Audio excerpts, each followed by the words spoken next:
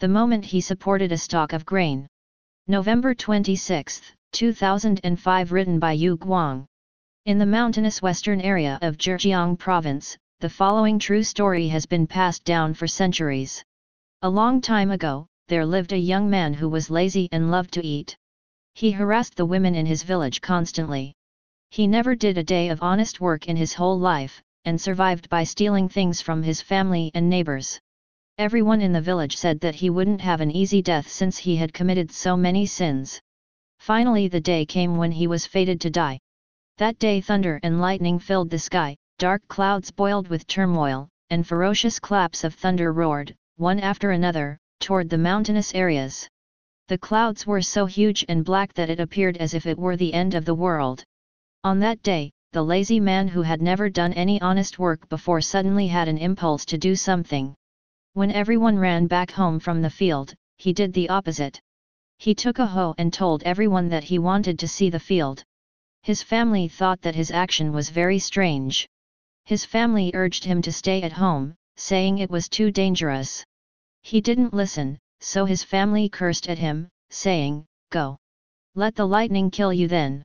The young man had heard such cursing so much from the others over the years that he didn't pay any attention to it.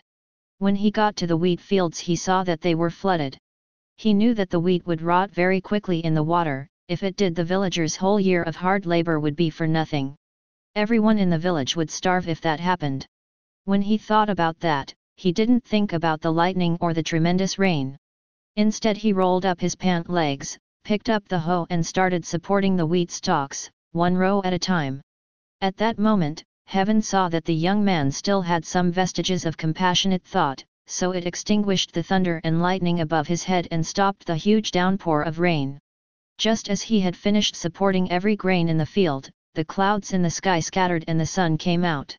Although he was soaked physically, somehow he felt that he had become a new man spiritually.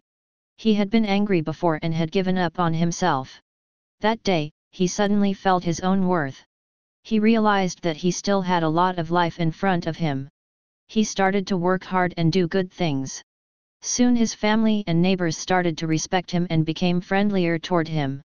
From that day forward, he was diligent and kind-hearted, and pursued virtue to become a new man.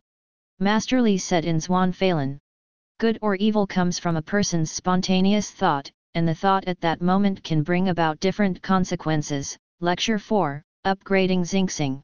For those people who have walked a dead-end road up till now, compassionate thoughts can guide you back to life.